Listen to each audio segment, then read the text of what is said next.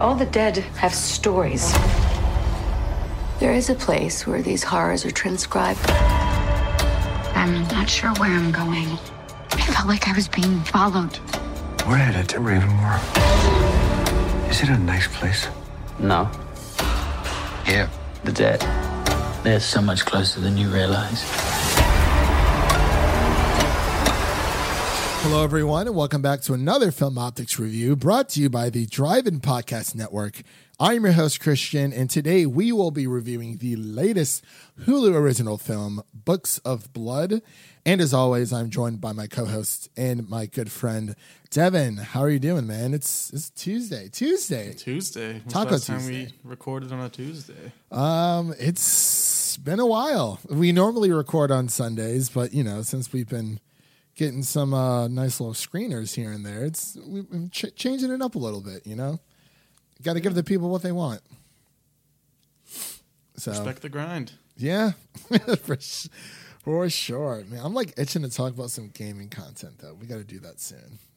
Because I know we were supposed to, then things fell through. But definitely want to get some people on for that. That'll be a lot of fun. But how's your week been so far? I know it's only Tuesday, but I figured I'd ask. It's going, I guess. How's yours? It's all right. I mean, yesterday went by pretty quick. Today was kind of a slow burn. I mean, you know, we're moving into Wednesday, so we'll just have to. It'll be Hump Day. It's the middle of the week, so we can't really get too crazy about that. But I mean, it's better than nothing, I guess. So yeah, it's been good. Just, you know, another week. We're about a month away from next-gen consoles, which is very exciting, but a lot of other news out there that it's not so very exciting, but we'll save that for our news podcast later on in the week.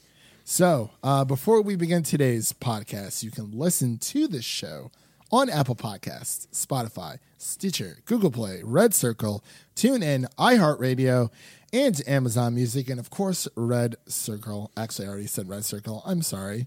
My bad. Anyway, do you want to tackle the synopsis this time? I feel like I'm always the one reading it, and I normally butcher it. So It's a nice short one for me. Yeah. A journey into uncharted and forbidden territory through three tales tangled in space and time.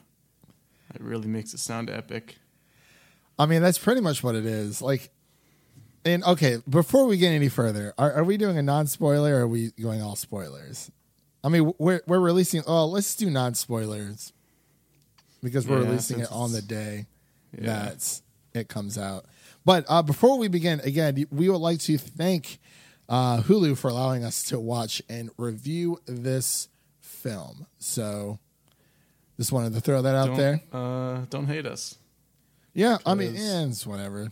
I mean, okay, so let's see. The embargo review for this was yesterday, I believe, and it comes out Wednesday, which as of this recording, it'll already be out. Usually, that means that there's, well, from what I've been told from certain people, that some studios don't really have that much faith in films that have an embargo date that's like super close to release. That's kind of what happened with like Project Power. But I mean, hey, we watched it. There was some good parts I enjoyed, but overall it was meh.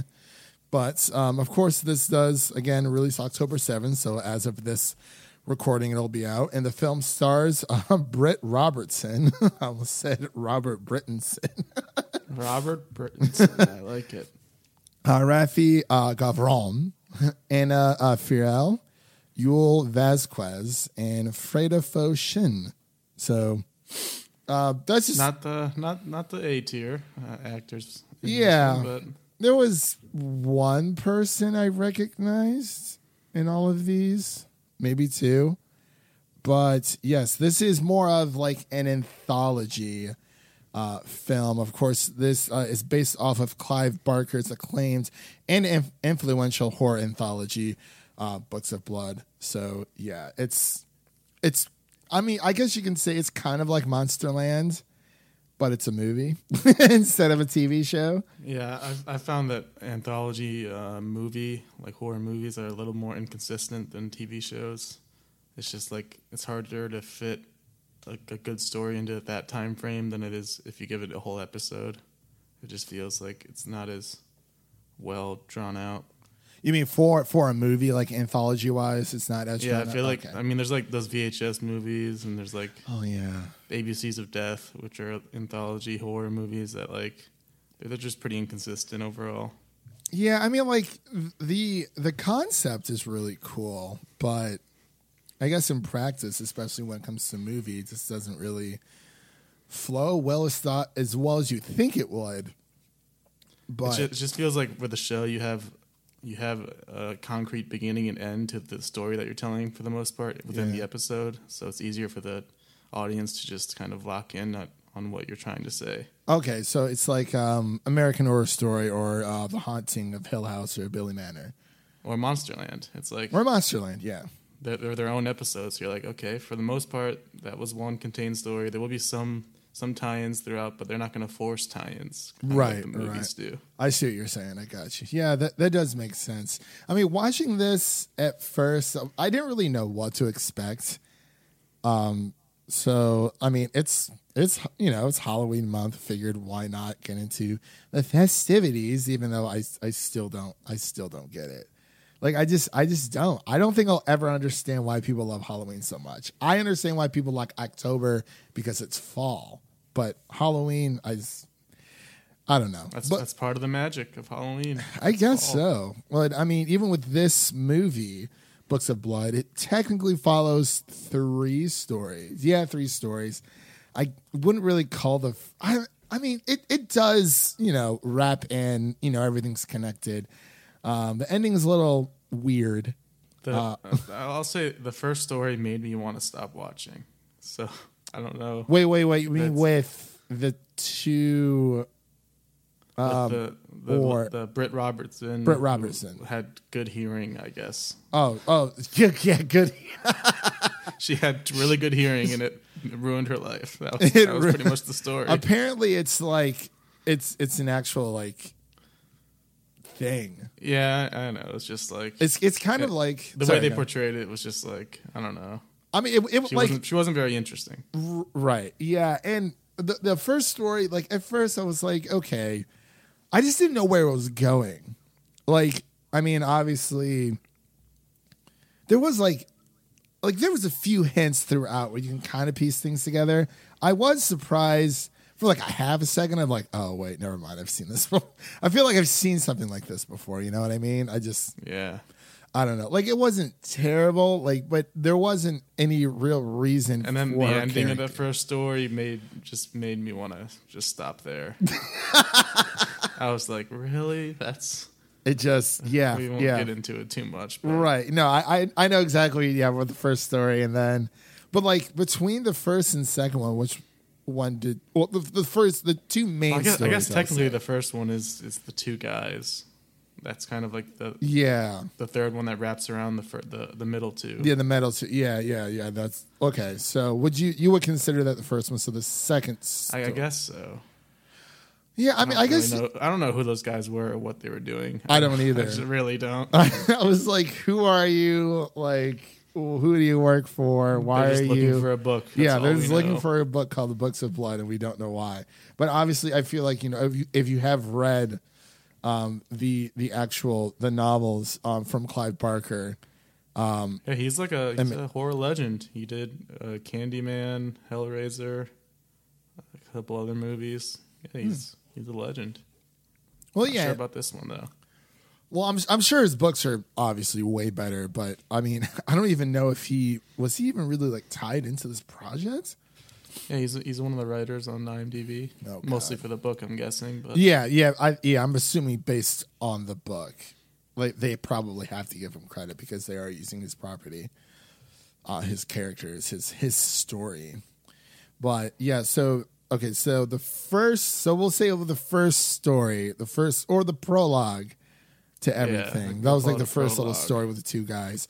And then Britt Robinson's character. And then we have the guy. The next one, that one to me was definitely the most interesting. Yeah, it kind of was. It was like a nice revenge story. I feel like that could have been like its own, if not movie, its own episode or something of something. Because that was pretty interesting. Yeah, Rafi Gavron. he was also in A Star Is Born. Well, he pretty much told Jackson Maine to go like fuck himself, and like I was like he was the douchey. He was the douche guy. Yep, that was him. I thought he looked familiar. It's like you have a douchey vibe to you. Have I seen you in anything else? click on IMDb. Yep, there we go. He was naked a lot in this movie. If you're interested, he was. Yeah, I mean, if you like guys' butts, go for it. Absolutely, have a field lot. day. Yeah, like a lot. Yeah, more guy ass I've seen in a long time. More Gavron than you would like to see. Yeah, those Gavron cheeks. See, I didn't know he was actually from the UK. That's interesting. I thought he was just playing an American with a UK accent, but I was proven wrong. But so with this movie, I guess so. Yeah, with the first story, we've kind of covered it. There was were you like expecting what happened to happen, like when she got there? Okay. Okay. Let me try to reel this in so I don't spoil anything. Did you expect? I knew something was going to happen, but I didn't know exactly that. Okay. Same here. What about the second story? Like you said, it was a little bit more on the darker side. It was more supernatural versus the first story. Does that make any sense? Yeah, I guess. Yeah, it was, and then the way they tried to tie it all together, it felt pretty forced at the end. I mean, like like when. Dang, I can't say anything. Never mind. Yes, so I do agree that they kind of tried to like, everything's. It's like forcefully trying to put everything together. All the characters are connected. Here you go. Here's your evidence. It's kind of like with Devil All the Time, but I like the way Devil All the Time did it a lot better. But that wasn't really like a horror film. It's just I think. Would you say the horror was on point, or did you say the story was off, or vice versa, or a little both? A little bit of both. Yeah.